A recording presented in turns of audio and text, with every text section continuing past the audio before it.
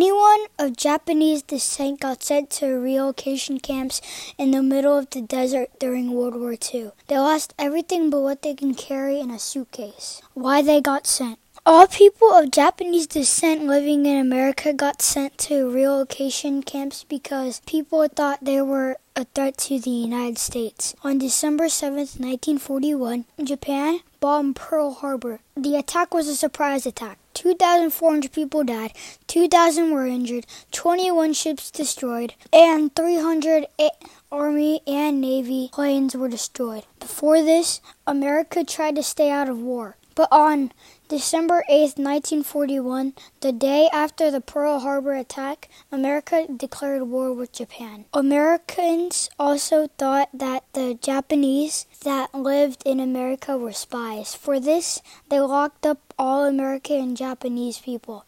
Most of these incarcerated were American citizens. The camps. On February 19, 1942, President Franklin D. Roosevelt signed the Executive Order 9066. This called for all people of Japanese descent living in America to go to relocation camps in the middle of the desert. There were 10 relocation camps. The barracks were 20 feet wide and 120 feet long, divided into 4 to 6 rooms apartments.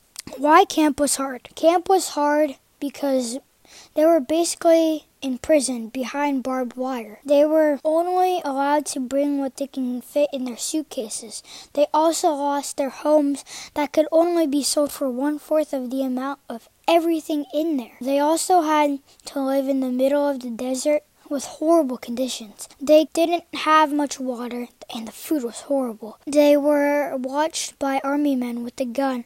Many people were homesick. Baseball in camps. Building a baseball field in the Japanese prison camps set a frontier to all participants to camp. Baseball in camps brought hope to many people. Baseball brought hope to many people because it was one of the only fun things incarcerated Japanese people could do. Baseball brought hope because when America put Japanese in relocation camps, Americans stole their freedom from them.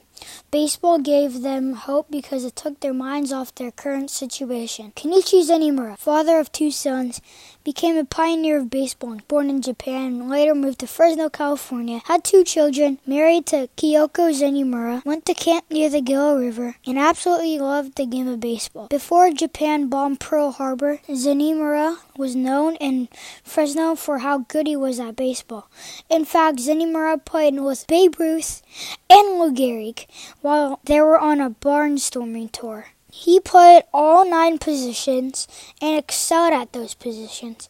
Kenichi Zenimura built a baseball diamond at the relocation camp, helped to start the Japanese baseball leagues that took place during camp life. He made most of the field out of the limited resources available, including flour for lines, wood for plates, and so forth. The field was built outside of the camp, which was significant since people were not traditionally allowed outside of campgrounds. There were 32 Japanese Nisei baseball teams. Zenimura also made advertisements through the Arizona newspaper for other baseball teams around the camp to play with. While at the camp, Zenimura and his all-star squad won the challenge, the Tucson Badgers, the state championship winners of Arizona 8 times in a row. They were undefeated at the time they played Zenimura camp team. The pitcher for the Tucson Badgers was so good, he had a 0.00 ERA. Earned run average, the closest game the Tucson Badgers ever had. It was a 10-10 game. 9th inning, bases loaded. Kenichi's son up to bat. He hits a line drive over the third baseman's head and wins the game. This was significant because the winners were incarcerated and went back to camp afterwards while the Badgers went home on a bus. Baseball was a frontier in the camps because it brought hope and happiness to the players and camp members because while having their freedom taken away, baseball made it so people took their minds off of the worst thing that happened in Japanese history. Kenichi was the first to think of baseball in the camps. He made it so when people playing or watching baseball, they felt a sense of normalcy.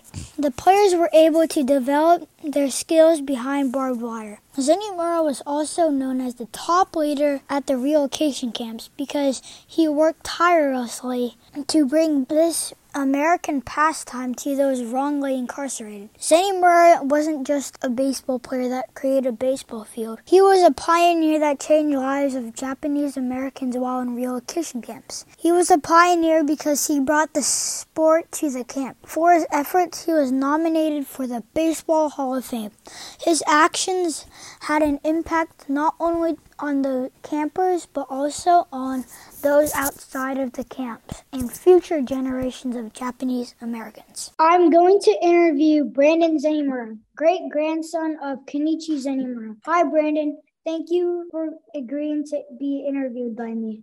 I had a fun time learning about your great-grandfather. He is very interesting. There are so many stories about your great-grandfather. What are you most proud of? It's probably the fact that I got a chance to meet and get to know his wife. My great-grandfather passed away in 1967.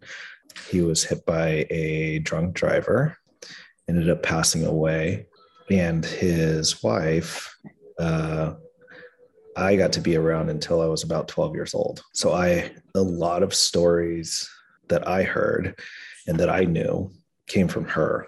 She lived till she was 92. How have you learned about your great-grandfather through history books or passed down information? There isn't much written down in the history books. Even when when you get to high school and you look through your history books, there is a very small section that is dedicated and committed to Japanese internment. I read that baseball helped take the Japanese people's minds off harsh realities of camp life. Have you heard stories about how it helped other internees? Yes, very much so. You have to look at baseball in this very intriguing aspect that it became almost a distraction. Baseball is known as Americans' pastime, and Kenichi Zenimura, your great-grandfather, wanted to play baseball while in an American prison camp. Do you think that his actions helped others to accept the Japanese during and after wartime? I don't know if it was primarily the only thing that allowed that to happen, but I do think it helped. What hardship did your great-grandfather face before and after camp? Before camp, Major League Baseball was not part of the West Coast. There was a semi-professional league that was called the Pacific Coast League that was very historic in breeding and growing major league talent and had a lot of talent, but it was primarily due to being here in California that you get an opportunity to play almost 12 months out of the year. So baseball and talent-wise, what happens on the West Coast is quite prominent. The challenge that he had was that he is a Japanese American. He was not an American citizen. And not being an American citizen, not being somebody of Japanese ancestry, the greatest challenge that he had was people taking him seriously. How are you and your family passing down your great-grandfather's legacy? As I read that question, I think that my family has less to do with preserving those stories and preserving that legacy, and more so coming from others that are interested in what he's done. If you asked your grandfather and your great-grandfather, if you had an opportunity to ask them about camp, they probably would not have talked about it. The idea of internment camp and the idea of being imprisoned as a Japanese American or an American citizen for most of them, a lot of the stories and a lot of what was said and what was experienced was kind of this forgotten past. Nobody wanted to talk about it. Nobody wanted to talk about the hardship, pain, the suffering. Wasn't your great-grandfather like a baseball Hall of Fame? Was in the baseball? This is another historical thing. We're talking about being very conscious of what is going on in the United States and the consciousness of race and ethnicity and the melting pot that we call our nation. There isn't a single Asian American in the Hall of Fame. There is, out of all the players, out of all the different accolades and awards have been won, there is not a single Asian American of any Asian ancestry in the National Baseball Hall of Fame. My God.